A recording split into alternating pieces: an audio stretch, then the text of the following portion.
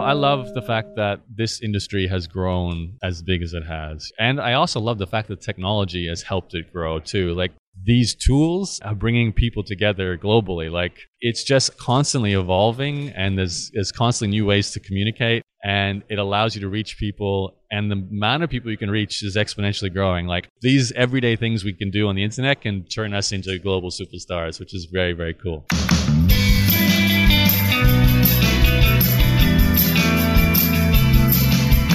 When you get a chance to hang out with Yaro Starak, you say yes. Today's that day. This is Jared Easley. You're listening to Start the Doubts. Yaro, welcome. How you doing, sir? Thank you for having me, Jared. It's a pleasure. Yes. So this is the year 2017, the North American Yaro extravaganza. What does that mean?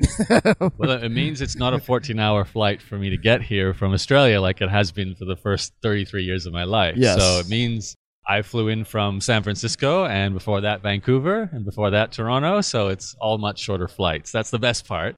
It also means that I can keep doing that too. That, to me, that's the most important thing. Have you been to Australia before? I have not. Hope to fix that.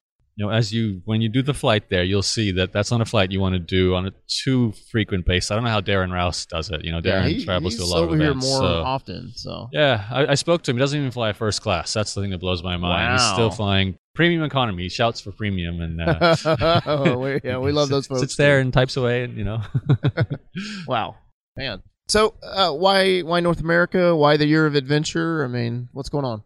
A few reasons. A, to get to more events, meet people like yourself in person, which so many people I've known on the internet and read their websites, listened to their podcasts, watched them rise, start events. I never met them in person. Never been to an event outside of Australia until like the last 3 years. So that was one big driver, was to get closer to North American events and just meet people face to face. Australia's getting too hot, and I wanted to live somewhere a little cooler. Canada is my other citizenship, so it gives me an option to be in Canada. And Canada's close to Europe, close to America. So I'm a little bit dislocated, is probably the best way to put it, in the sense that I don't have a permanent home right now. I'm living in Airbnbs, living the laptop lifestyle, as I call it, just writing in cafes and going from city to city. And I'm enjoying it, because I was the side of you that wants to have a home base, so you have your own bed, your own routine, your own yoga class and all that. But I can't complain about living in Airbnbs and seeing a lot of the world and having the freedom to do it whenever, for as long as I like. And that's pretty amazing. And it's likely this is kind of a season anyway. So I think season is the right way to put it. You go through seasons in your life. This is definitely a travel season for me. It's a fun time to do that. Yeah. Well, I'm thrilled. And right now I guess the primary location would be Vancouver. Is that true? I have bought a storage facility where I have my 1 bedroom worth of items in the storage facility. So that is currently my base, and I have a post office box there as well for mail. So that's about as settled as I am at the moment. Wow. So what are your plans? Where do you plan to go? I'm going to Europe for Eurovision, which most Americans don't seem to know what Eurovision is. Are you familiar with it? I'm actually not familiar with it. Okay. So. It's a European Song Contest that's been going for 70-odd years. Wow. It's like the original song contest type show. Huge in Europe, and surprisingly huge in Australia. So I grew up watching this show. It's sort of like, you can imagine, it's not really American Idol, but you've got all these European countries submitting their best song with their, not always a super famous person, but there's a great singer. Yeah. And it's kind of political, because you've got all the countries voting for each other based on where they are in Europe. And it's just, I grew up with it. And it was on my bucket list to go to a Eurovision. It's in Ukraine this year. My dad is from Ukraine. My best friend's from Ukraine. Great excuse to go visit Ukraine. This is true. So I'm going to go there and spend a bit of time, I think, in Europe. I haven't been to Europe in 8 years now, so I might explore a few cities I've never been to, see if there's any events to go to in Europe. But I mean, I run my business wherever I go, so it's like I don't have kids, not married, don't have that feeling of needing to be nestled in a city for a long period of time right now, at least. And the internet's been great to me financially, so I'm not going to be flying first class and buying full class tickets. I'll use my points to do that when I need to, but it's possible, thankfully, to Airbnb and Uber and so many great services that I feel like I won't call every city home, but you land in a place like San Diego and you know where things are. You Airbnb, you Uber, so you've got your car, you've got your house, and it feels almost as close to home without having the history, I guess, is the one thing you're missing, is that sense of nostalgia as you walk down the streets. My nostalgia, I was here 12 months ago for traffic and conversion. So I remember, I walked along there and that sort of thing. Wow. Yeah. Yesterday I was in the main hallway, and I looked up and I saw you, and I've not had the chance to meet you. And so I got excited. I was like, it's Yarrow. And I'm wondering, what's that like for you when you go to these events and then you're running into people that have been following your journey, It's incredible. I have to say, it's a weird feeling because, the internet it's not that old. I'm not that old. Right. But I'm old in internet years. Started in 98 with my first business, blogging in 2004, first podcast in 2005. Those were early days for all those sort of tools. And it surprises me how many people have read my blog, even if they're not reading it now. They may not have read it for 5 years, but in 2007 they were, or 2009 they were, or 2010 they were. Yep. And it goes to show how amazing the internet is for building connections and spreading brand awareness, touching people all around the planet with writing. All I did was write words, tell stories from running my own business, and not necessarily creating anything more than some sort of impact on other people growing their own businesses. I guess I don't know how, why or how you found my work and when you found my work, but at some point, I don't know, you listen to a podcast or something. So I love it, but there's a real sense of, I don't know if you follow any sports, right? But sure. I follow tennis, and there's a real sense of nostalgia with each new generation coming along, respecting the previous generation and, paying credit to what they learned from that generation. And when I was growing up on the internet, I remember saying like, oh, if it wasn't for, Perry Marshall and Jeff Walker and Edmund Pagan and Rich Sheffrin and a lot of these internet marketer guys who, they show me what you can do with email marketing, and they show me what you could do with launches. And then Darren popped up with ProBlogger, sort of pioneering with blogging. And then there was, more recently in the podcasting world, there's all these superstars starting to be born. Tim Ferriss, right. Pat Flynn, John Lee Dumas, Lewis Howes, so many people now. And they're getting like, Lewis is going to be on Ellen as we're talking right now, which is like, it's about as mainstream can get. And everything is growing and scaling to a new level. So I really love that I'm a part of it. I still feel like I am a part of it, but I also feel like, I guess I'm Pete Sampras while Roger Federer's playing right now. I'm retired in some levels, and that's an interesting feeling to have in an industry so young, So, right. Yeah, definitely a unique feeling.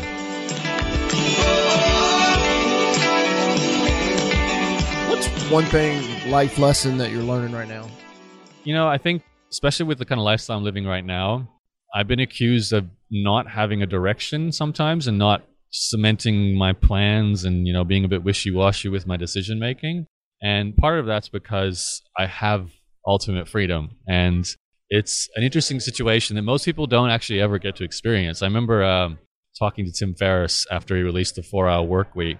And I loved I think it was the final chapter or the second last chapter in the first version of his book, where he talked about most people are spending their entire life wishing they had more money. And then there's a select few people, the new rich as he called it, who managed to make enough money to then, not necessarily super rich, but they make whatever, $20,000 a month from the internet, covers their bills, allows them to travel, quit their job, do what they've always wanted to do. And they do it, and they travel, and they sit on the beach for 2 or 3 months, and they go visit every place they've wanted to visit it. And then they reach this point where they're like, I'm actually really bored, or I'm really aimless, and I'm even getting depressed, or possibly lonely or sad about it all, right? And that forces the person to actually ask the question, why am I doing something beyond I just need to make money? And I remember how important it was to first make money so you can truly ask yourself, what is it that you want to do with your time? Because I know money for me was the main goal for the first 5, 6, 7, 8 years until I felt comfortable enough that I could go, okay, here's an opportunity to make more money, but I don't actually want to do the thing that will give me the money, so I'm going to say no to it. So I'm very grateful that I reached that point, but then this is the irony. Like, I then started a startup company, and I discovered that I hated being a startup founder. It's way different from being a lifestyle entrepreneur. So I kind of learned that, and now I feel like I'm learning what it's like to not have a home and have this freedom and see the pros and the cons of that, and trying to balance the staying on a direction and having a vision and having a goals for your life as well as for your business. Yeah. as well as just from where you're living, like I literally do not know where I'm going to be after Eurovision, which is in 1.5 months. I do not know where I'm going to live. I don't know what country I'm going to be in. I know I'm going to be still running my business, but I actually don't even have any new big projects besides a book I'm writing right now in the works. There's no like launch campaign for a course or something that there has been for a lot of years. So it's actually dealing with the ambiguity and figuring out what you want to commit to in a completely open and free way. And it's an interesting way to make a decision. Is that a peaceful feeling, or is that a source of a little bit of anxiety?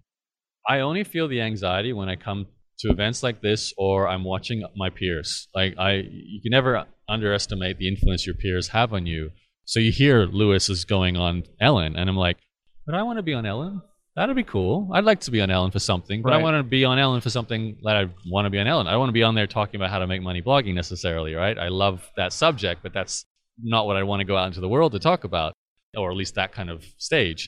So I think it is a very comfortable place to be in, but there's the balance between comfort and some sort of push towards something. You can't stop growing. So you have to, like, for me, it's been so important to be passionate about the next project. I think that's what's great about coming to an event like this, and even some of the other conferences I've been to, you see what people are working on, you see how they're succeeding, and it fires you up to go, okay, next level of what I'm doing, or even start something different. Like I just spent some time with Mitch Wilson. You may or may not know him. He's my first ever successful graduate student from my course way back in 2007. He started a blog called, it was about Miami. Name was Miami Mitch. He wrote about college football. That was his passion. Since then, it's grown into a multi-million-dollar sports betting network, right? And it's huge. He's made way more money than I ever made with his business, but he credits me as changing his life. And we met for the first time in real life just today in the conference. And that was fantastic. It's a lovely feeling to know you helped someone and impacted their life that way. But on the other side of the fence, it's like, he's gone so much further than I ever went with blogging. It's like, maybe I got to hustle a bit more again and, maybe try and reach for some bigger goals and, follow down the paths of my own student a little bit. So I appreciate that kick in the pants as well. I love that.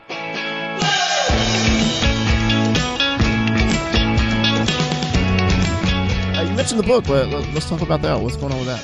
Yeah, so 10 years ago, when I was writing my blog, I wrote about personal development a bit more than I do now. I don't know when you read my blog, but I've gone from writing about blogging, entrepreneurship, personal development, meaning of life stuff. And there was a period of time where I wrote this 10-part series on, it was really hardcore meaning of life type subject. And I promised myself one day that I'd put that content into a book and possibly expand it into a business.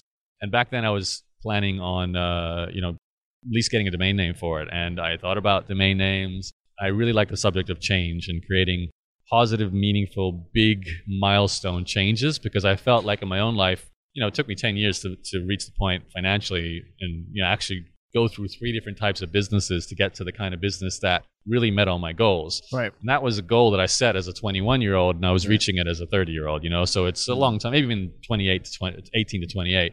And that's not a quick process, but you appreciate it once it's done. And you look back and you go, that was a massive, biggest change in my life ever sort of situation. And there's been a few others like that in my life. So I really wanted to dive into that subject of how do you change the big things about your life that you have perhaps tried to change for years and have been unable to do so. So I bought myself a domain name back then called The Change Manifesto, or just changemanifesto.com, with the intention of that being the book, possibly a podcast, possibly a whole media, new direction for writing and teaching and training. So I've actually finally now, almost 10 years later, been able to start putting together the book. And hopefully I plan this year to get it out the door and see where it takes me. It's just been fun to tell some stories about some non-business subjects as well. It will be about business, but it's also not about business. Sure. Whatever your big changes are, that's sort of the focus. So, well, I'm very pleased to hear that. And yeah, certainly any way we can support that project, I'd love to. Oh, changemanifesto.com. It's up. There's an early notification email list. Okay, fair enough. We always close out with 2 questions, Yaro. So the first one's, where can people connect with you online? I have been saying this for a long time. If you want to find me, Google my name, Yaro. Just Yaro. Yaro. I've always gone for, I want to be like Madonna or Oprah. Right. One name only, Yaro. You'll find the blog, the podcast, all my work that way. And that's still true. I love that. That's still true. Not many Yaros on the internet to compete with. So. Fair enough. And then final thoughts. I love the fact that this industry has grown as big as it has, and I also love the fact that technology has helped it grow too. Look at us here talking into a couple of microphones in the middle of a hallway, and you're going to broadcast this to I don't know how many people around the world eventually. And I've seen people doing Facebook Lives out there. I just did a video with Leslie Samuel. He's going to put that on his Facebook page, and I saw another guy wearing Snapchat glasses, and he was doing instant Snapchatting. And I just love the fact that these tools are bringing people together globally. I was held back, well, not held back, but felt a little bit held back because of my distance from everyone else living and growing up in Australia. Yet I didn't feel that as the internet grew, I was able to see people all around the world start to do things, and we started to connect initially through basic tools, Skype and email, and then we got Facebook, and then we got, mobiles came out, and we suddenly had all these amazing apps and things like that. And it only seems to get better and better as technology grows. So True. I think that's probably what keeps me in the industry more than anything, is that, it's just constantly evolving, and there's constantly new ways to communicate, and it allows you to reach people, and the amount of people you can reach is exponentially growing, unbelievable, 100 million downloads of the Tim Ferriss podcast. And Tim is just this normal guy at the end of the day, right? Incredible. Lewis going on Ellen after just having 50 million downloads on his podcast. So these everyday things we can do on the internet can turn us into global superstars, which is very, very cool. Wow, well said. Yaro, wish you the best, and just thank you so much for all that you do for in the online space. So thank you for having me. Thank you.